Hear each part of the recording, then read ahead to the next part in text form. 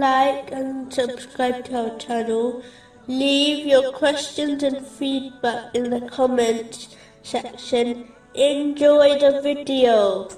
Moving on to chapter 23, verse 91. Allah has not taken any son, nor has there ever been with him any deity. If there had been, then each deity would have taken what it created, and some of them would have sought to overcome others.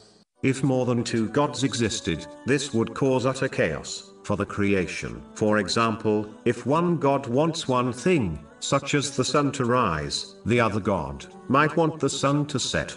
This clash would be devastating for the creation.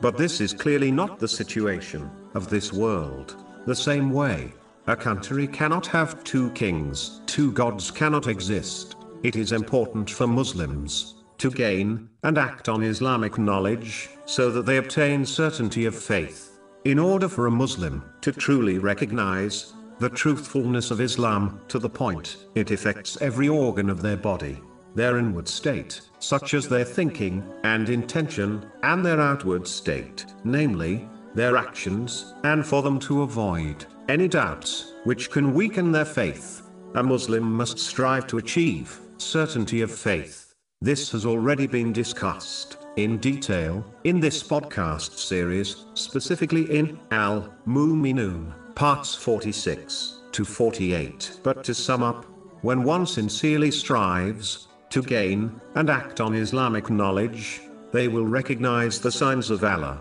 the Exalted, in the universe and within their own lives, and recognize the true nature of the material world, the hereafter, and the true purpose of their creation, which will lead to certainty of faith. The one who adopts certainty of faith will be able to journey through this world, overcoming all obstacles and difficulties successfully until they reach the safety of the hereafter. Chapter 41, verse 53. We will show them our signs in the horizons and within themselves until it becomes clear to them that it is the truth.